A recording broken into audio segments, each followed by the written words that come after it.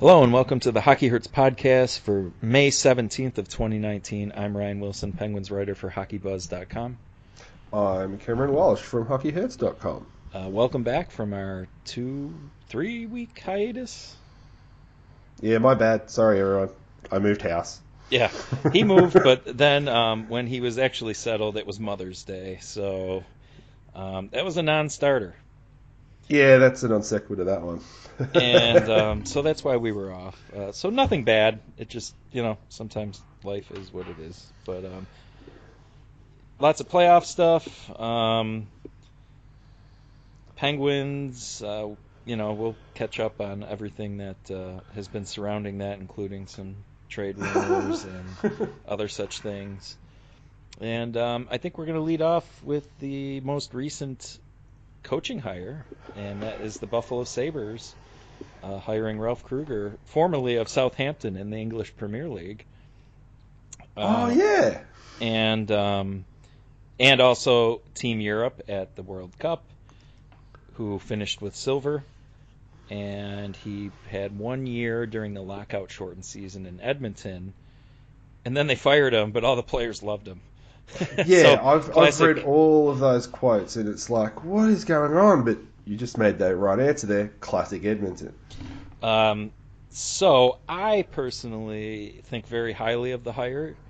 Of course, it all depends on how things go.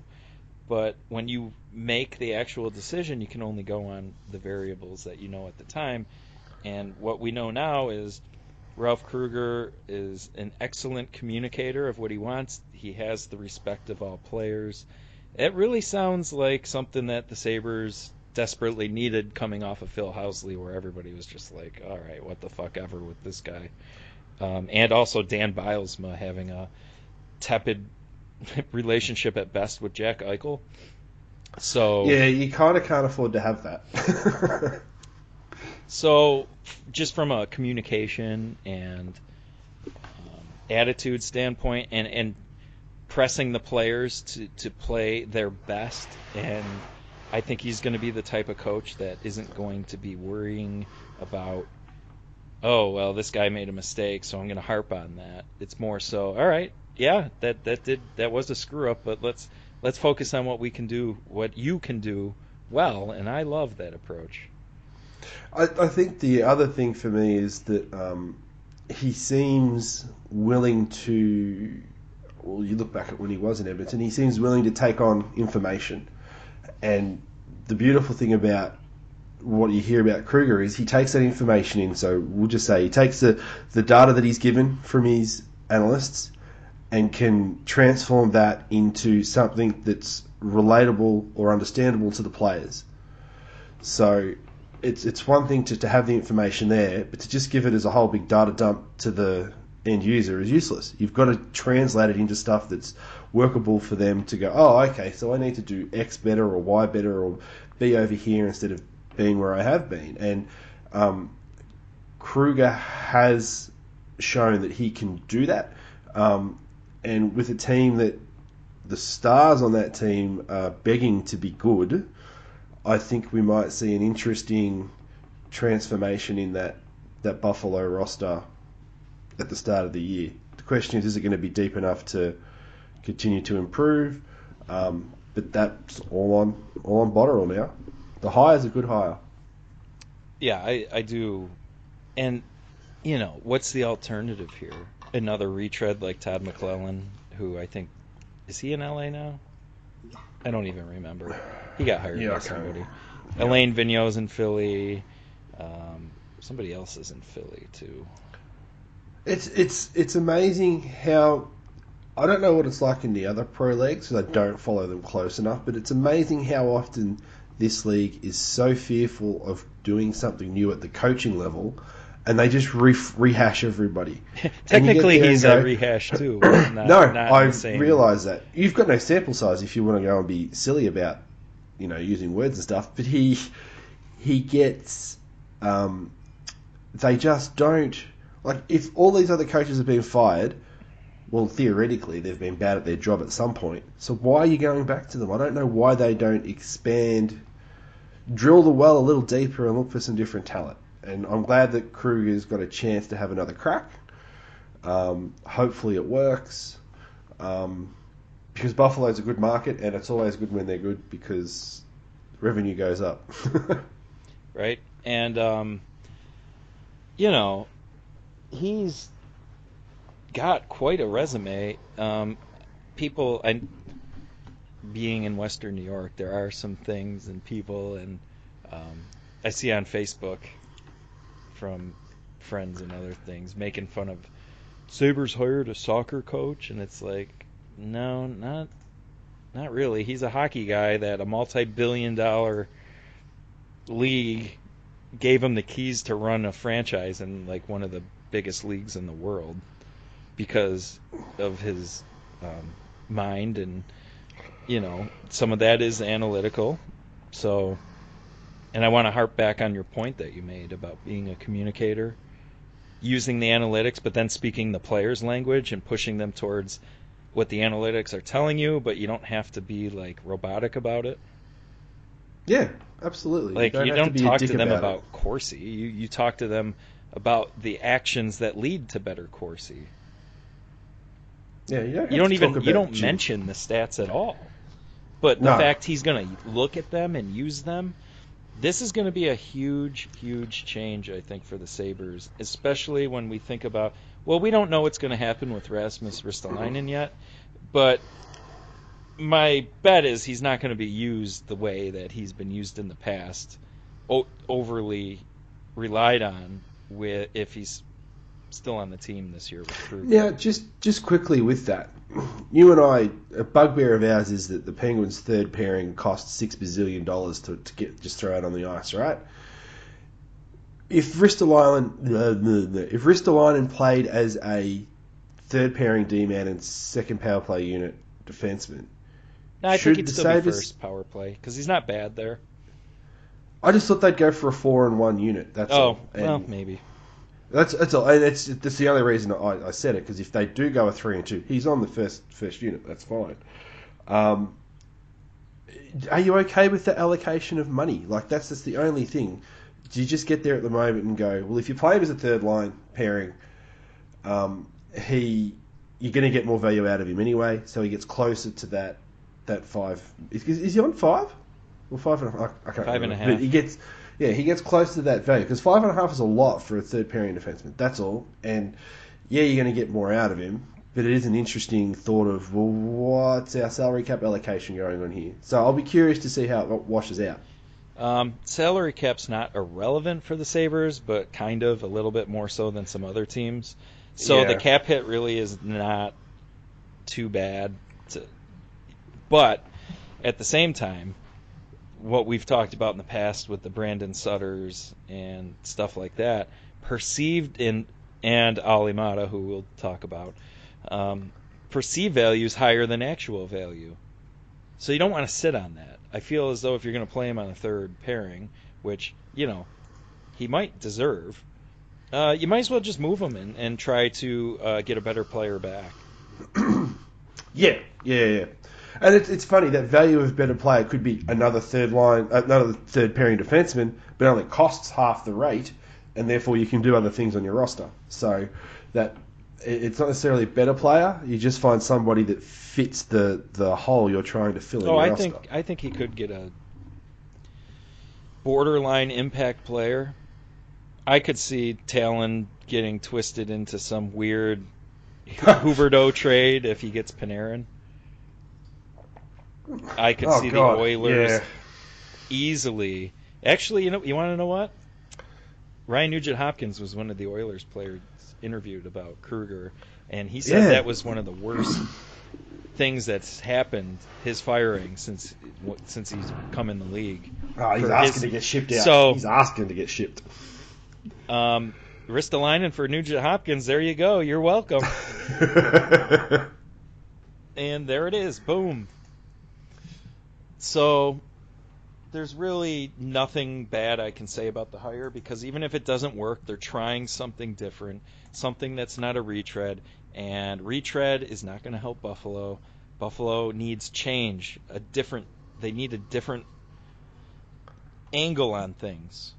And I think they deserve credit. Botterill deserves credit for taking this particular angle at this particular time. He's almost at... I suppose he had to do something a little different at this point. What's this? Is this year 3 of the Botterill crack? Yeah. He's got to make hay this summer. Yeah, that's kind of where I was headed with it. It's like, I think he's year 3, so he's going to have to see some improvement that's not just a PDO run. Like, this team has to actually be better this upcoming season, or excuse me, he may not have a job. Yeah, well, and that would be kind of deserved. Although, all right, so Botterill got fucked by his boss. Fucked over by his boss, not literally fucked by his boss. That would be weird. Thank you for the clarification. That'd be weird. When I truly, in my heart of hearts, believe the Ryan O'Reilly trade was forced from a time standpoint. It was a bonus because thing, they didn't wasn't want it? to pay the cash. They made the trade late on June 30th, when July 1st, Pegula was going to have to shell out $7.5 million in cash. You can't trade the Ryan O'Reillys of the world and dump them off for nothing. Literally nothing. Sabatka and Berglund suck. Tage Thompson sucks. The first round pick, well, St. Louis is in the motherfucking conference finals, although I don't know if it's St. Louis's pick or not. I think it is. And it wasn't lottery protected, which was weird. When St. Louis was sucking really bad, I'm like, oh, maybe the Sabres will make out here. Nope, lottery protected. Yeah. You can't even get that not lottery protected. Like, talk about a rush trade. So you lose a Ryan O'Reilly, a Selke candidate, for nothing. But at the same time, you get Rasmus Dahlin for nothing in a luck, something that usually doesn't happen for the Sabres. And you steal Jeff Skinner for nothing. So... I think at the end of the day, all that it evens out, or maybe even still leaves the Sabres on the right side of the ledger. So yeah, Botterill's got to make things happen. Here's a suggestion that I personally would make to the Buffalo Sabres if they were. Obviously, they got Ralph Kruger, a little bit of more of an analytical approach, at least on the coaching level. Botterill's probably not immune to looking at things. Hire Ryan Stimson, who's in your backyard, who's doing some of the best work out there. Hello. Like, yeah.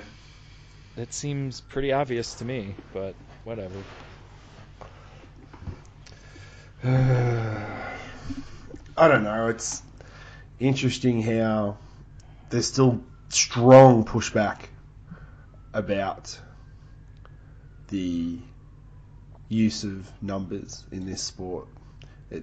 Particularly when it comes to the playoffs, the amount of ex-players or ex-managers or people in the media who are like, see, numbers don't matter, it's all about heart and grit.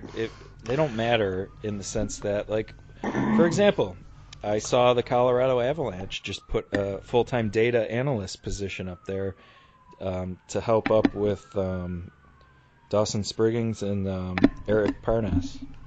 Yeah. And no, it's just... so the Avs are in on this. Yeah, there's still a push against it is what I mean, and I can't understand why. And while there is a push against it, you should be a team that's at the front edge of it and to get any advantage you can. But Buffalo could start... could really make a move here. And... I say that because I think with this coaching hire, it kind of opens up a little more, not of a pushback, at least for them, with the Kruger hire. So yeah, go get Stimson. Yeah, his work's the best. You want to fuck other teams over? Make him take down his tableau.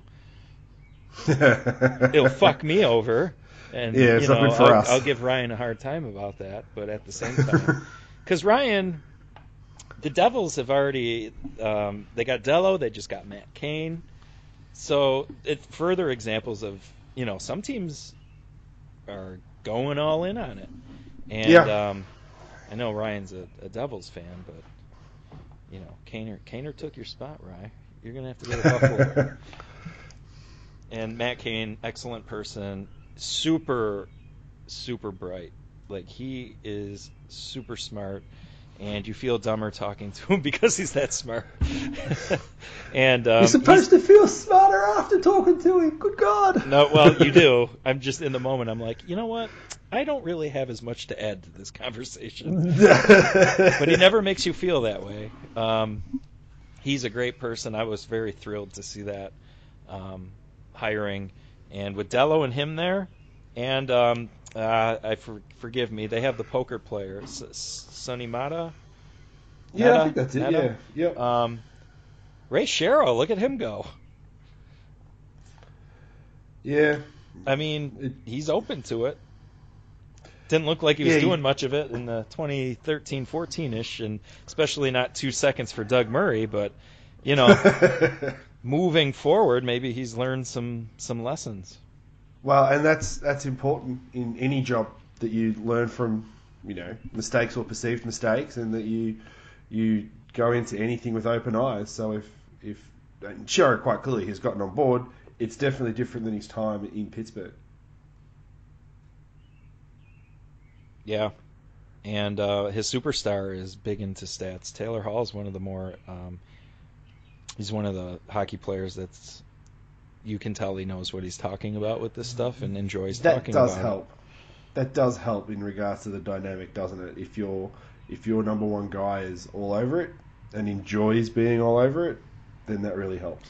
And they got number one pick with Jack Hughes, likely. At least I think Todd Cordell, my Hockey Buzz counterpart, believes that.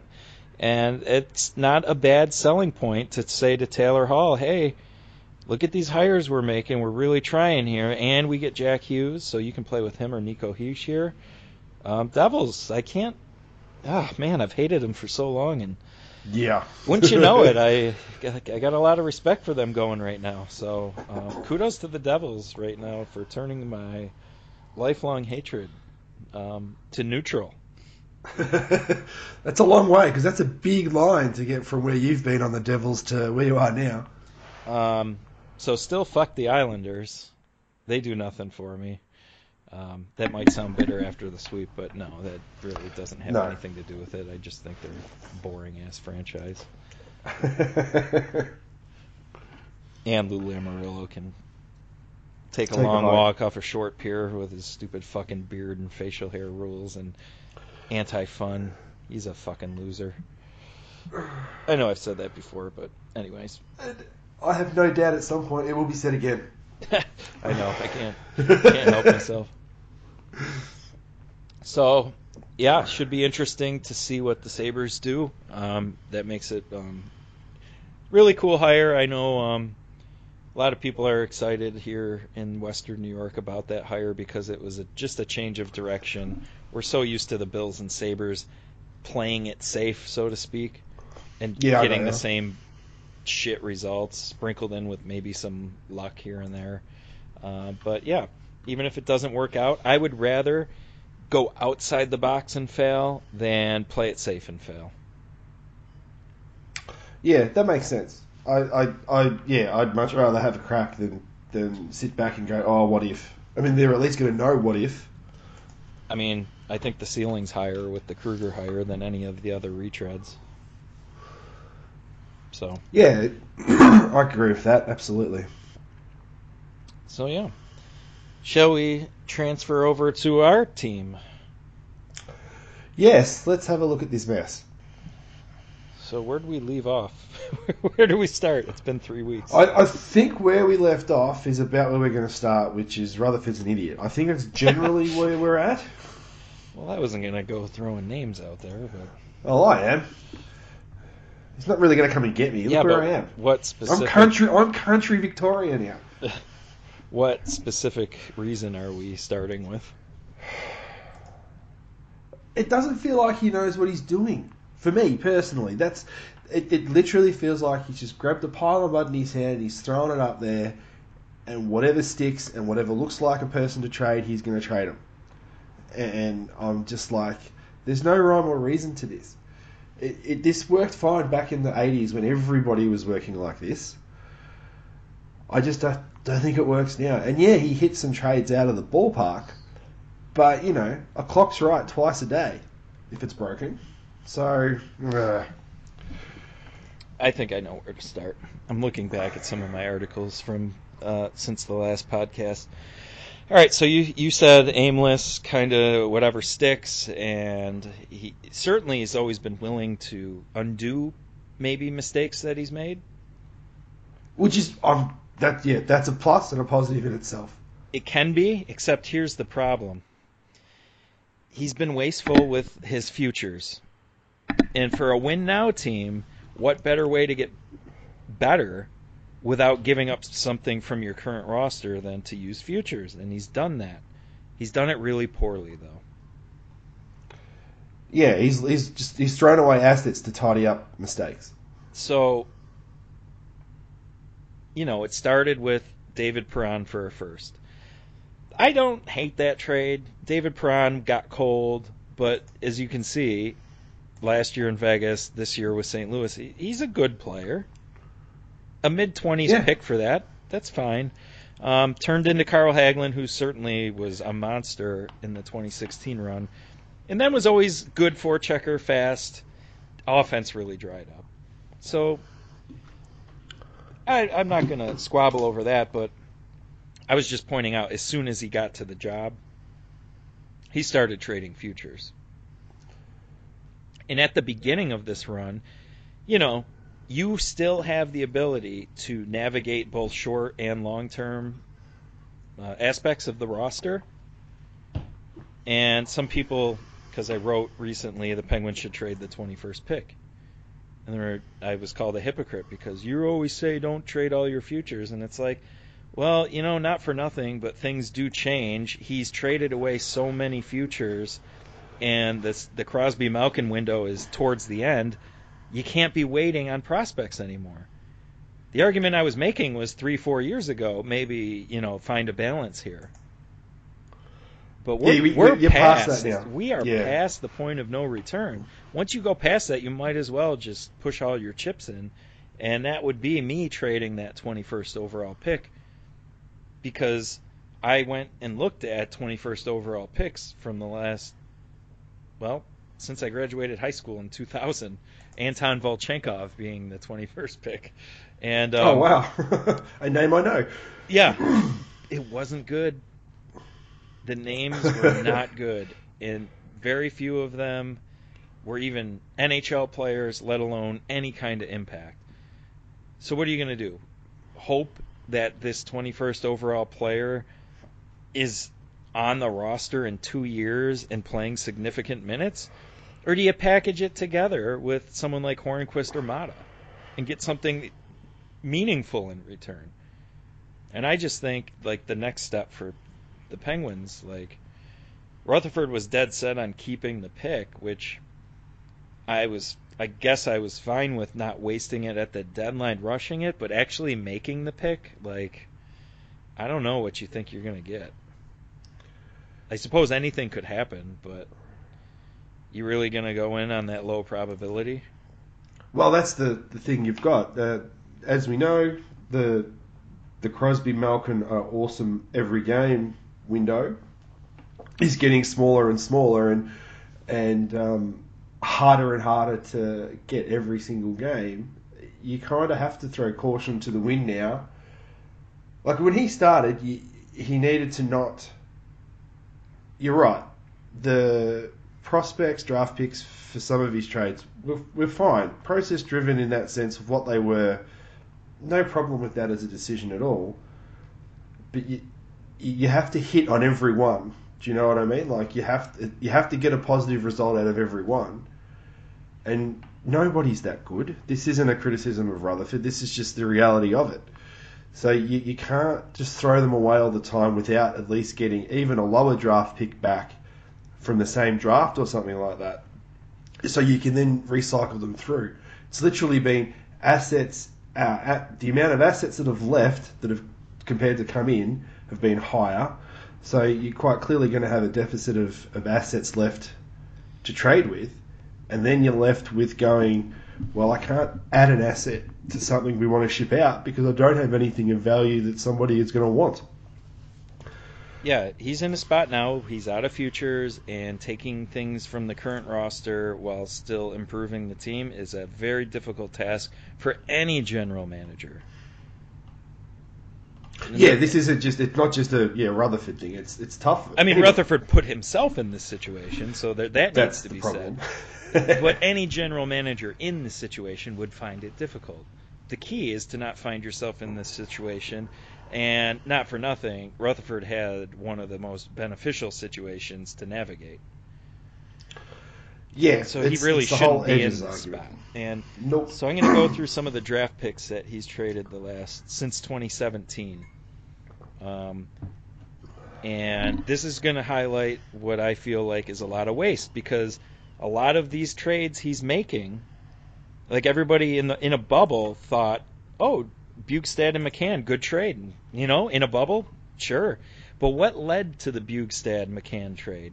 And it was trading 2017 first, 2018 first, 2018 third, another 2018 third, the one from Ottawa for Broussard, 2019 second, 2019 third, 2019 fourth. So after the first round this year, the Penguins don't have a pick until the fourth Round round. 55, yeah, a long time. And next year's 2022nd, which they had to trade because he just had to give Marc-Andre Fleury a no movement clause. So not only did he trade in, everybody listening knows our thoughts and feelings on Fleury. Fleury's still a player that shouldn't have brought negative value, and I know it was a unique situation, but it was one of their own doing because of the contract. Also, you trade out Oscar Sundqvist, who, I'm not gonna pretend like I thought he was going to be a meaningful third line center. No, but it was for Ryan Reeves. Yeah, and a first round. Keep going. So Pouliot, he was a bust. Certainly, I thought that they should have at least found out more about him at the time. But he's a $1 million player, and he's better than Jack Johnson. That's the hilarious thing about it. Everybody's labelled him out as a bust, yet his results are better than Jack Johnson. And he's cheaper. Cheap. Philip Gustafson, he's kind of struggling in the AHL, but he was his value at the time was relatively good. Ian Cole, they couldn't wait to get him out of town, yet they gave Jack Johnson and Eric Goodbranson Ian Cole money. And he was fine. He was a fine Penguin. He was okay. That's the thing when you look at some of these deals. Like you said, it's like he's chasing his tail to try and recover from an error. And it's like, if you're going to pay Jack Johnson X and Ian Cole was already in the system, already fit, and his results are better than Jack Johnson's. Because Mike Sullivan didn't like him. And Mike Sullivan appears to be having problems with more and more players. So, hint, hint, maybe fire the coach in December so they can win a Stanley Cup, because that's what they do. Well, it seems to be what works in Pittsburgh.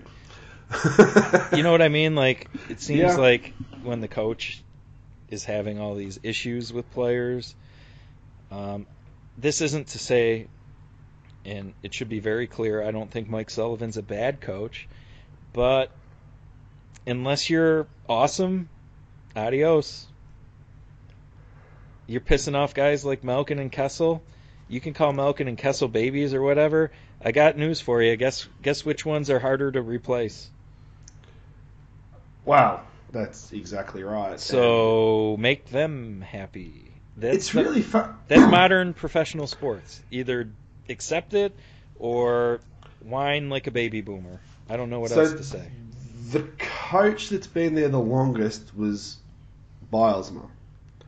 He seemed to be the one coach in amongst all the Penguins coaches that they've had that could communicate well with the players and got along well with the players, to the point where it was almost like he was too close to them, and that was why he couldn't make the tough... shitty ones. Yeah, but he couldn't make tough decisions. And that personal relationship with the players is what did him in, at least in my opinion. Sullivan doesn't appear to have anything of a relationship with the players that he needs to, and yeah, it seems cold.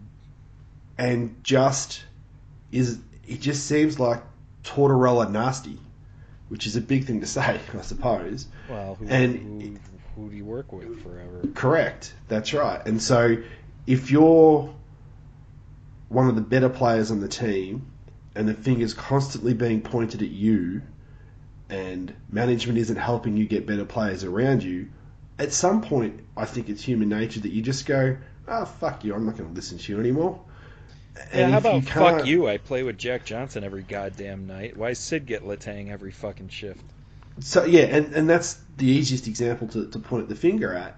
And it's not hard for players to go, well, I've done X, you've done Y. Really, I could go into management and say, fuck this guy off or I'm leaving. But I don't want Gino to do that because there's a very good chance Rutherford would do that. Yeah, right. So, I just want to finish this long list of sadness. Oh, sorry. Scott Wilson, Connor Sherry, Matt Hunwick, Carl Hagelin, Daniel Sprong. Not all good players, but the Connor Sherry one bugs me the most because you had a relatively good value depth player, salary cap. He was packaged with Hunwick, and they only got a 4th-round pick because they had to undo the Hunwick mistake. But also they raced to use that money on Jack Johnson. It's one of those things. You look at these deals in isolation, and they don't seem terrible. But when you intertwine them into what that move was used for, it's just baffling. You know, the whole Oscar Sundqvist isn't much of a player in regards to, he's not like a second line center or anything like that. But you go, so why are you upset about him? Well, it's because we lost the 1st-round draft pick for him. And he ended up turning out okay. And you've been chasing your tail for a 3rd-line center. And you decided to give up on a guy. And again, when the trade was made, I was like, Oscar Sundqvist, whatever. So I don't want to be revisionist history on myself. But at the same time, you did it for Ryan Reeves, so fuck off. Yes, that's the problem. It's the process behind the trade there that got them into the sticky situation where you had to go and try and find Bjugstad. Or in Broussard prior, which... Well, yeah. The thing is, though, the thought process behind the Broussard trade, I was okay with. Yeah, like, I've never we need really a 3rd line... over that. Yeah, it's like, the Broussard idea was fine. It didn't work. I can deal with those sorts of things when it doesn't work. I don't think he really overpaid for it, but it starts to look like he's overpaid for things because you look at the cupboard and it's starting to get thinner and thinner and thinner. Oh, the cupboard's shot. Yeah, and so every draft pick that you give away is of greater significance than what it would have been 2 or 3 years ago. And people will make the argument, well, you're in the window, you've got to go and spend them now. Yeah, but you can't throw them away like candy. And that's what's been going on. Yeah, there's got to be a plan for what kind of team you're building, and he's shown nothing since 2017 of a cohesive plan on what they want to do. Or maybe he has. It's been the opposite of what made them win the 2 cups, so even worse. Well, and that's the thing. That team is not his team. Do you know what I mean? Like, that speed and skill team, he's changed them completely. He's gone for grit, he's gone for hard work, he's gone for a little bit of toughness. Pushback, and it's like, no, that's not how you won. The 2 cups you won, no one could keep up with you. The 2nd cup you won, you had 2 goaltenders that played lights out because you weren't winning possession. And the forwards played well. Yeah. It's the whole... Yeah. So I legitimately think that he's pulled apart something that was working purely to say, this is my roster, and you look at what his roster is, and it looks a hell of a lot like the Hurricanes while he was in charge. Yeah, the Hurricanes that won the Cup in 2006, they fell apart, and it's kind of looking that way. Fortunately for the Penguins, like the door's not closed, but the room for error is not good. And just quickly, I listed off all the things he traded out.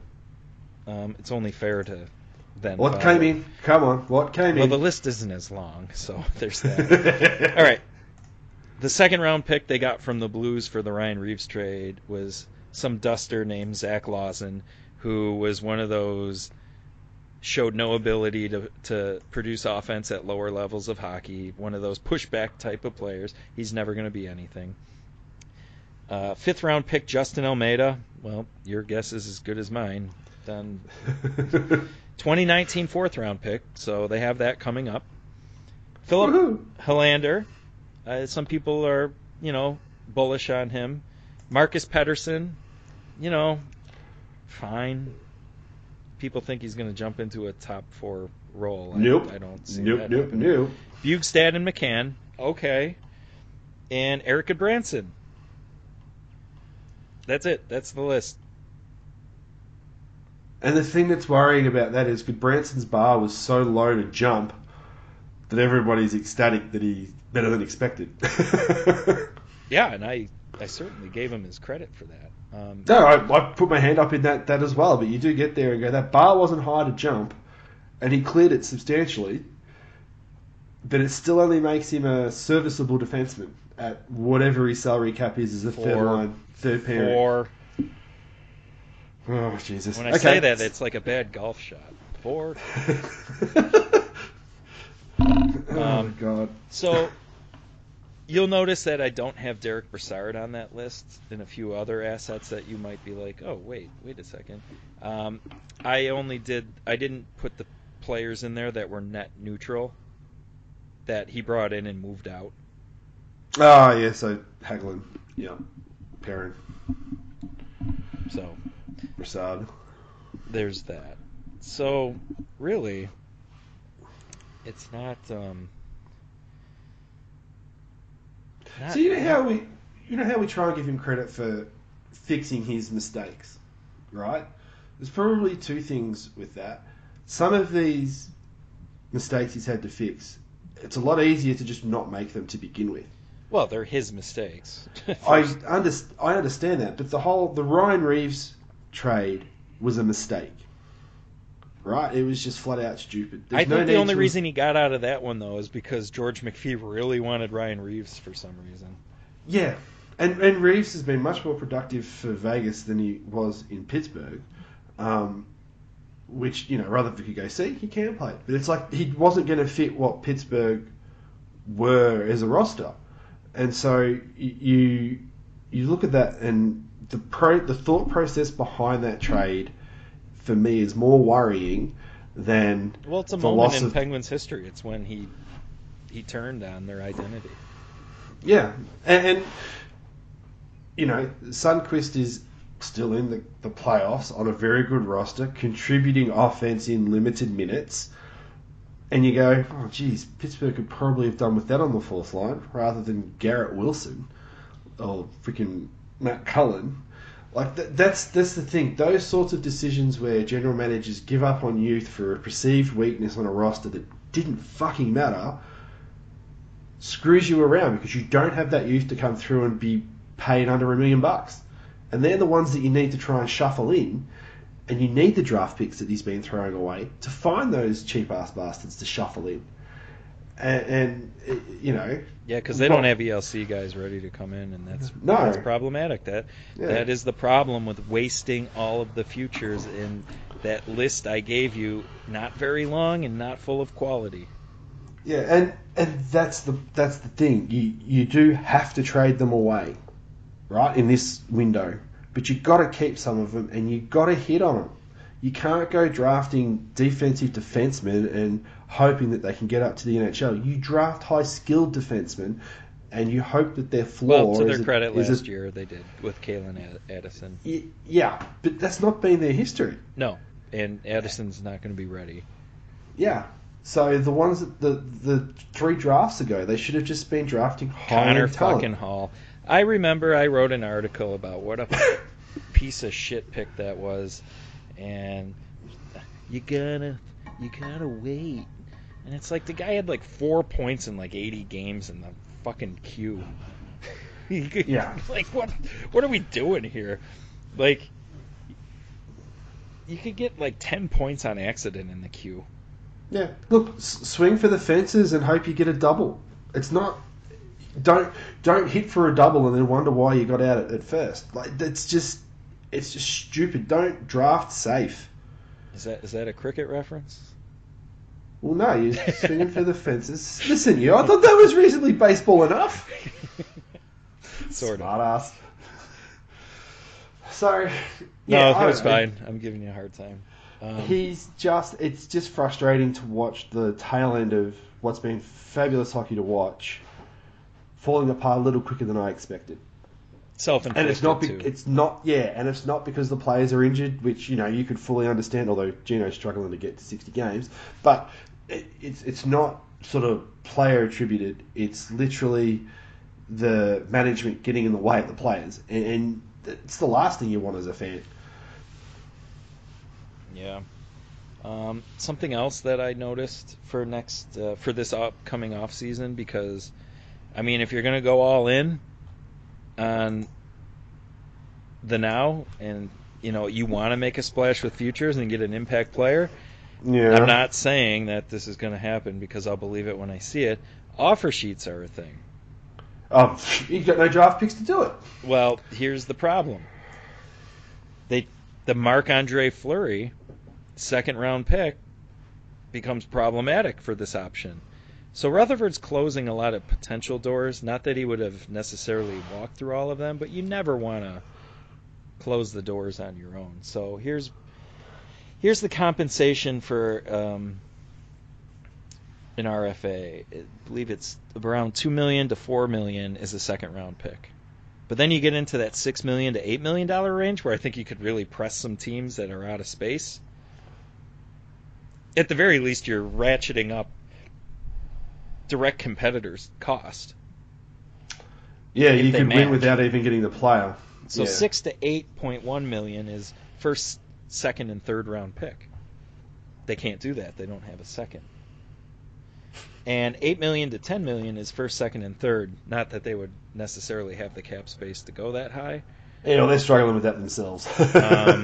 Because they have a trifecta of dog shit contracts in Johnson, Goodbranson, and Hornquist. That's $12.55 million. Yeah. You're never going to get value out of those contracts. None of them. That's an eighth, a little bit more of the salary cap on just value you're never going to get. Yeah. That doesn't seem smart. Like the Hornquist one, he's got 5 goals in the World Championships, and people are starting to like, oh my God, he's turning it around. And I looked into it because I'm not huge on the World Championship as a vessel for analysis, being that, one, it's small sample, and two, some of these teams are not exactly great. He dialed up Norway and Italy for 2 goals apiece. So I don't know what you want me to do with that. Devil's in the detail. And he's playing with William Nylander and Elias Pettersson on the first line. And Sweden has a weirdly not strong forward team this year. Because that's how the World Championships go. Some years your players are like, we're going to take the summer off. It also depends on, the playoffs, the real playoffs. And so I just don't see it. Maybe he shocks me, but he's still not going to help with zone exits and zone entries and that kind of stuff. He's just going to be an end result kind of dude that sits in front and mashes at it. That's not $5.3 million worth of value. The Johnson thing is what it is. I don't really know what to do there. I would, bitching about trading futures for nothing and bitching at Rutherford for wasting stuff to undo his own mistakes. It sucks that he would have to do it, but I would be fine trading that 21st pick to get Jack Johnson the fuck off this team, because I think he's that damning to the product and pulling in such a wrong direction that no matter who they take at that 21 is not going to be as valuable as getting Jack Johnson off the damn roster. Well, he's at that point now where he doesn't have the lead time to wait for a first-round draft pick. Well, that's what I mean. In the 21st, overall history is. Well, he's pushed himself to the point now where he's got no wait time. So, you've said it before, it's almost like you just have to rip the covered bear now. You have to just get there and go, well, I need to recreate this roster. There are going to be a couple of players that have to leave. The fear for me is that the wrong ones leave because it's too hard for him to try and get the others to go. So the ones that are easy to say, let's get them off the roster if we can, are, Johnson and Goodbranson because of their cap hits.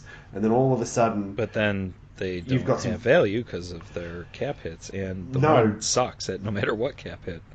Correct, but it's addition by subtraction with Jack Johnson. With Eric Goodbranson, you might be able to say, see, he can play. He did really well for us. It's still a bottom pairing guy that can't move the puck and doesn't play to their strengths, but hey. Absolutely understand that, but throwing to a team where they might think that the strengths that he has... Florida. Would benefit. We'll just get back Punter, and that's fine. I pulled up the list. I'm going to quickly rattle off the 21st overalls from... Oh, cool. Anton Volchenkov, Colby Armstrong, Anton Babchuk, Mark Stewart, Wolchtek, Wolski, Tuukka Rask. There's one. That's okay. But even he was traded by Toronto. One of the worst trades ever for Andrew Raycroft. Bobby Sanguinetti, Riley Nash, Anton Gustafsson, John Moore, Riley Sheehan, Stefan Newson, Mark Jankowski, part of the famous Jerome McGinley trade to Pittsburgh. Yeah. Frederick Gauthier, Robbie Fabry, Colin White, Julian Gauthier, Philip Cheadle, and Ryan Merkley. Do you hear any in there that are like screaming, oh my God, let's keep this pick? And I get it. Just because former picks are bad doesn't mean the future ones have to be bad. But we are dealing with a probability thing here. It's funny, there are some guys in that list that are serviceable, that would do well in your bottom six or as your third pairing defenseman. And you go, that's great. They don't have time to find out. They don't have time. So I think you're right. Yeah. Burn a couple more draft. Gotta wait 3 years for a Riley Sheehan. Yeah. We've got a... I already had one of those. Yeah. We can't wait any more as a franchise. They have to go out and just commit to the thing that we were literally trashing him for doing for the last 25 minutes and burn them all. Burn them all for the now. Because I reckon this roster as it's constructed... burning them all for the now wasn't necessarily bad the last few years. He struck out. Yeah. That's the problem. And now he's out of futures. And now your hands are tied behind your back. Are we praying that his PDA regresses back to the norm? Who's that? Rutherford? Rutherford. I mean, yeah if you want to see a good Penguins team. But you hear about Phil Kessel being the number one guy on TSN's trade bait thing, and it's like, well, what does a Phil Kessel trade look like? And we've been over this. It's hard. You need to find a win now team that is willing to give you a win now piece back. So a true hockey trade. Also, is Phil going to accept that trade to that team, and do they have the cap space to take him on? And how do you replace Phil's production? Because they are top heavy right now. I love when you say this to me. You trade Phil Kessel, you don't have Phil Kessel. You trade Evgeny Malkin, you don't have Evgeny Malkin. Like it's one of those things that I always hear you say that in my head when I read stuff. I mean, it's true. That's the thing. The simplicity of it is brilliant. You're exactly right. If you trade X, you don't have X. Yeah, you might get Y back, but it's like Peter Griffin on the Family Guy. You can have this boat, or you can have this mystery box. Well, the mystery box could be a boat. It could also be a dead rat. I forget what it was in Family Guy, but it did not end well for Peter. He took the mystery box. It was not a boat.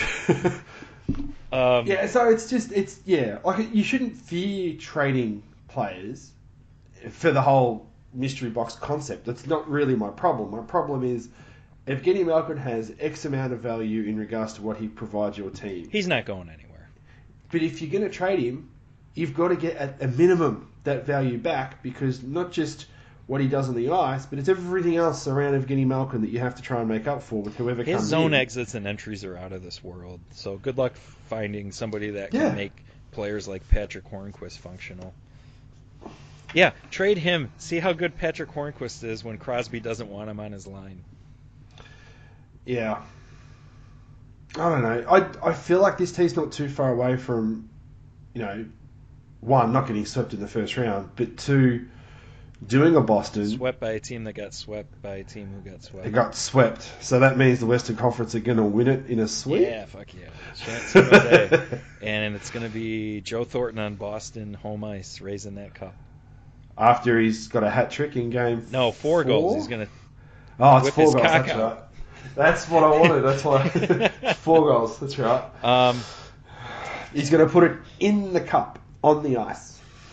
Boy, that'd get the ratings. I'll say that. He could just retire after that. They can't hurt him at all. He probably would. Yeah. Shifting back to Sorry. Kessel. Sideways. I did come up with a hockey trade that I think would work for all parties, and I think I've All right. mentioned it here before, and that is PK Subban for Oh, yeah, Phil that's right. and Justin Schultz. There's probably maybe a smaller piece from Nashville that would kind of throw the Penguins a little, because I don't think the value is totally lopsided there, but maybe a little bit.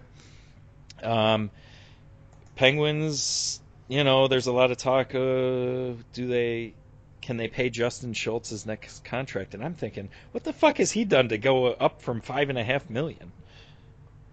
No, but it only takes another team. Like you said before about the offer sheet thing, it only takes one team to say, we'll pay Oh, he's a you. UFA, so he can do whatever Yeah. he wants. No, I realise that. But it only takes one team to say, we'll pay you 6.5.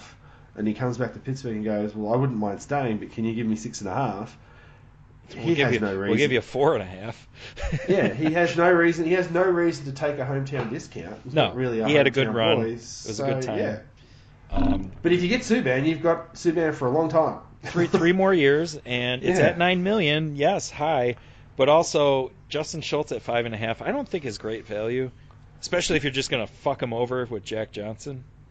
Well, that's asset usage, isn't it? I mean, that's the other problem. Well, that's what they're going to do to PK, right? It's going to be the exact same situation. He might be able to do a little more, but yeah.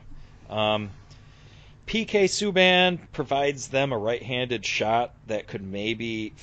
see, the biggest problem for me, Phil Kessel does an amazing job on their power play, Mm-hmm. and they would have to really redesign it without him because he does what I think are so many good things. He drags the puck low, kicks it high.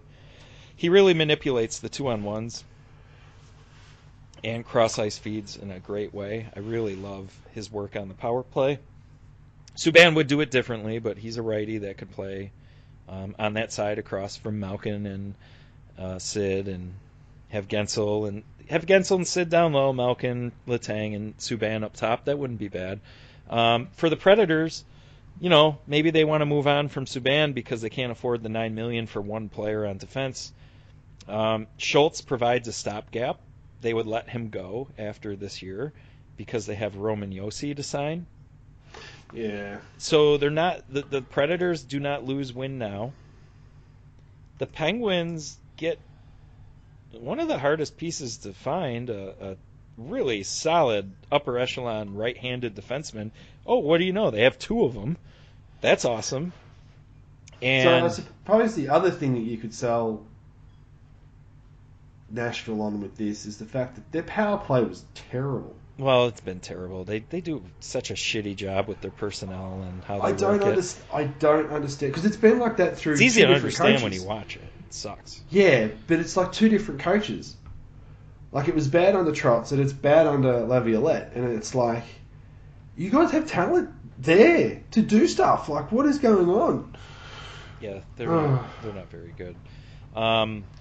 So Phil gives Nashville, they need more punch up front. And Pittsburgh actually saves $3.3 million. And if they move somebody, probably an Olimata, which I've never been against trading Mata, but that was when his perceived value was higher than his actual value, and I think that ship has sailed. It's taken a bit of a clobbering. I would much rather, obviously, keep him and get Johnson off, but I don't see a path to that. But if you did lose Mata's $4 million and you saved the 3.3 from the trade, there are some interesting UFAs on the market this year with Eberle and Matt Zuccarello and gosh, who's the other one? What if Jeff Skinner becomes available? Even though I think with the Kruger hire that we referenced earlier, it's probably a selling point for Skinner to stay as long as the money's fair. Did you have a crack at Trouba?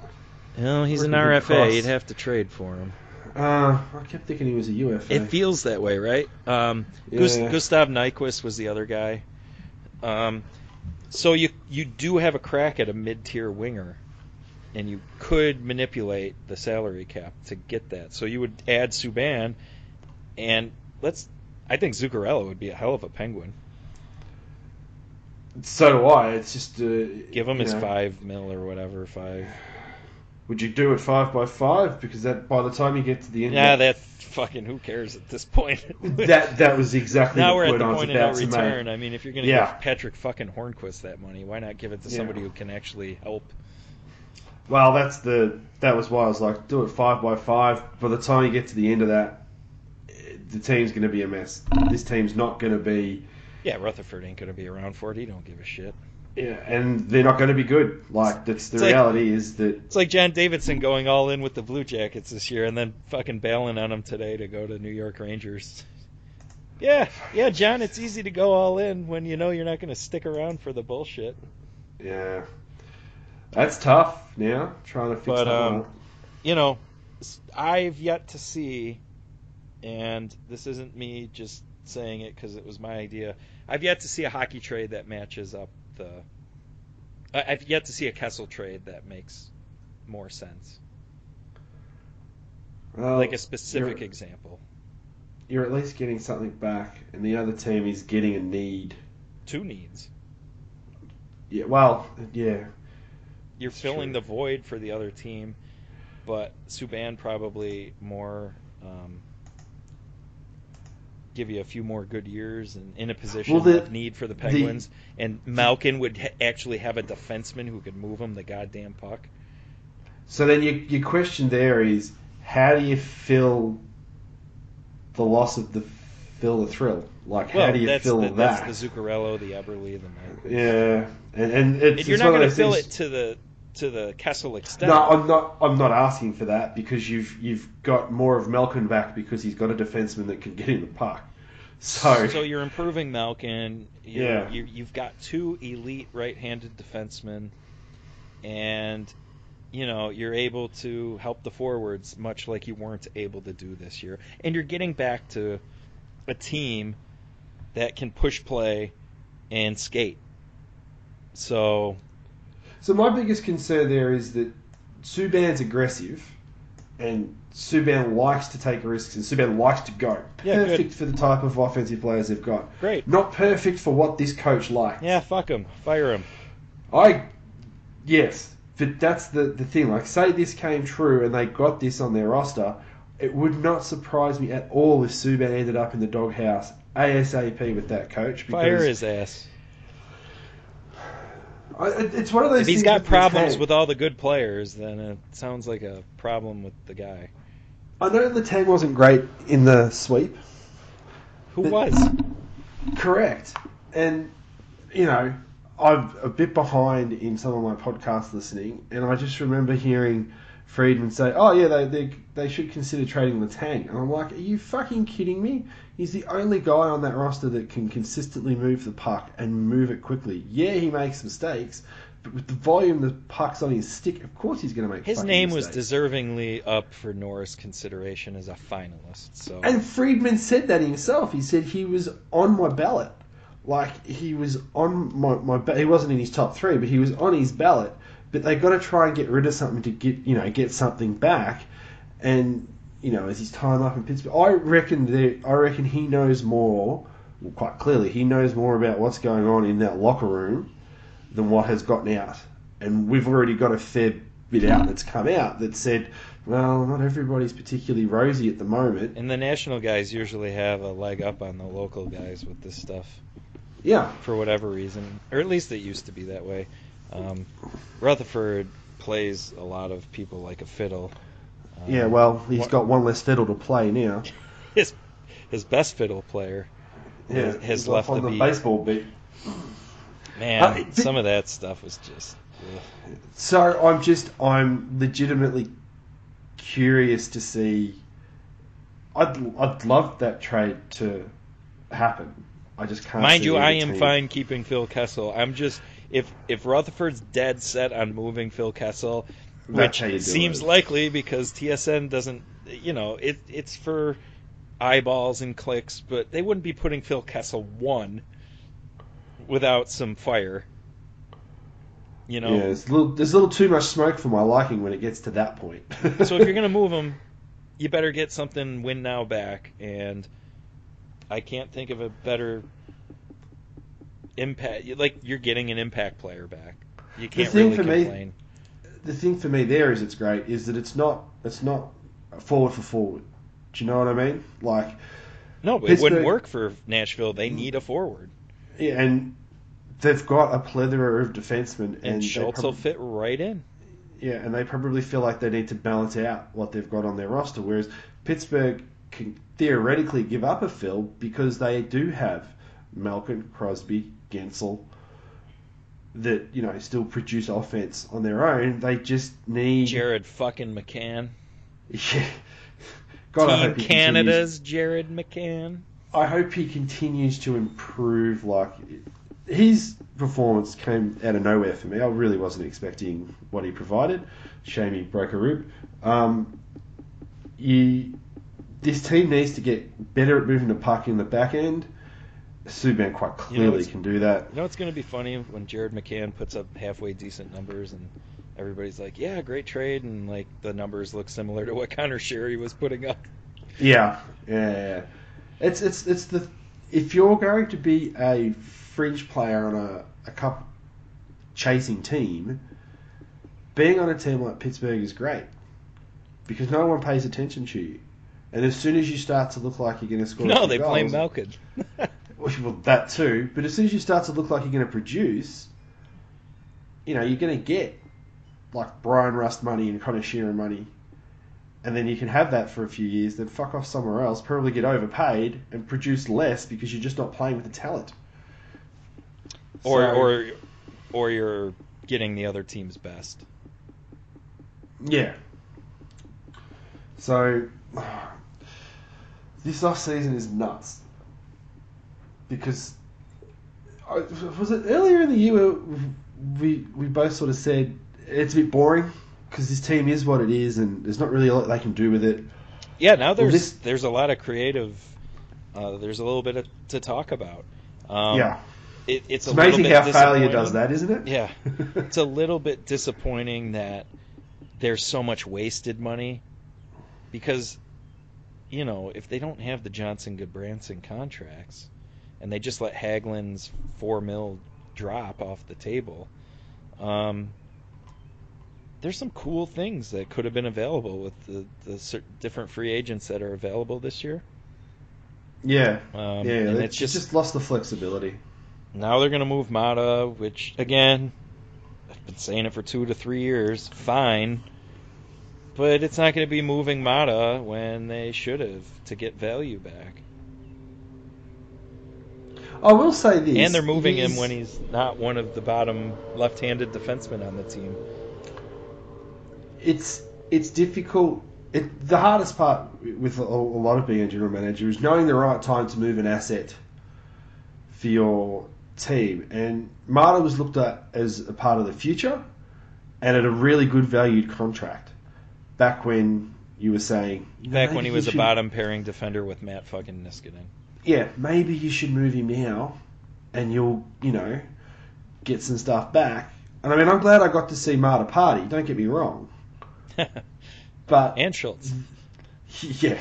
But that's where the tough parts of the asset management are. It's can't mess up the mid-tier.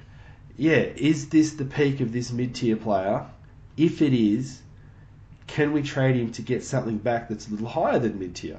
Whether it's the same position or whether it's a conglomeration of or someone cheaper assets. on equal production.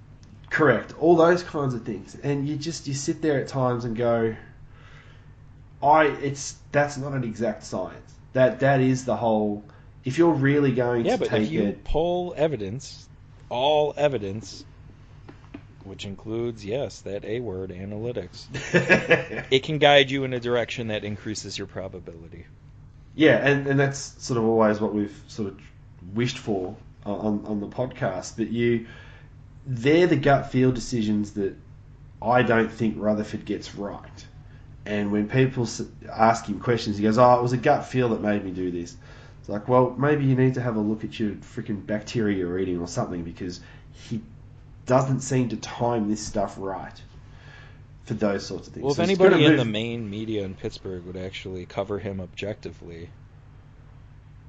Are they afraid they're just going to lose access? Like, I don't... Like, this isn't politics. This isn't high level stuff that, the country revolves around. But a little bit of accountability in the media is always nice, because we can't ask the questions. This isn't, letting women get raped and not allow them to have abortions. God, that is so depressing.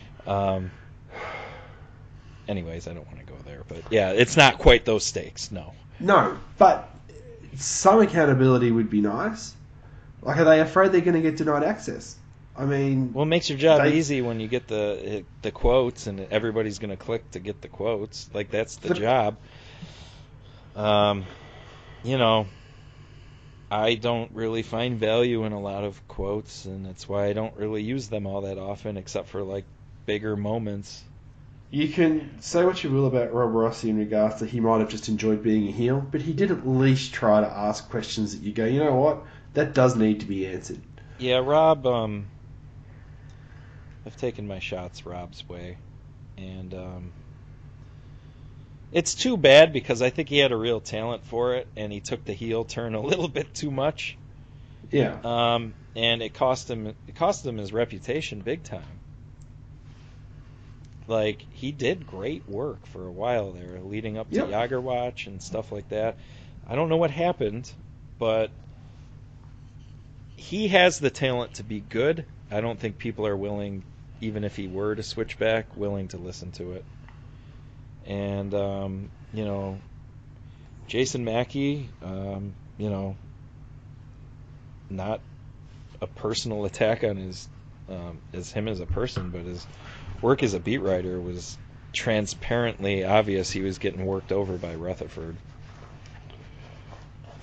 And maybe he's a baseball fan, so it worked out for him.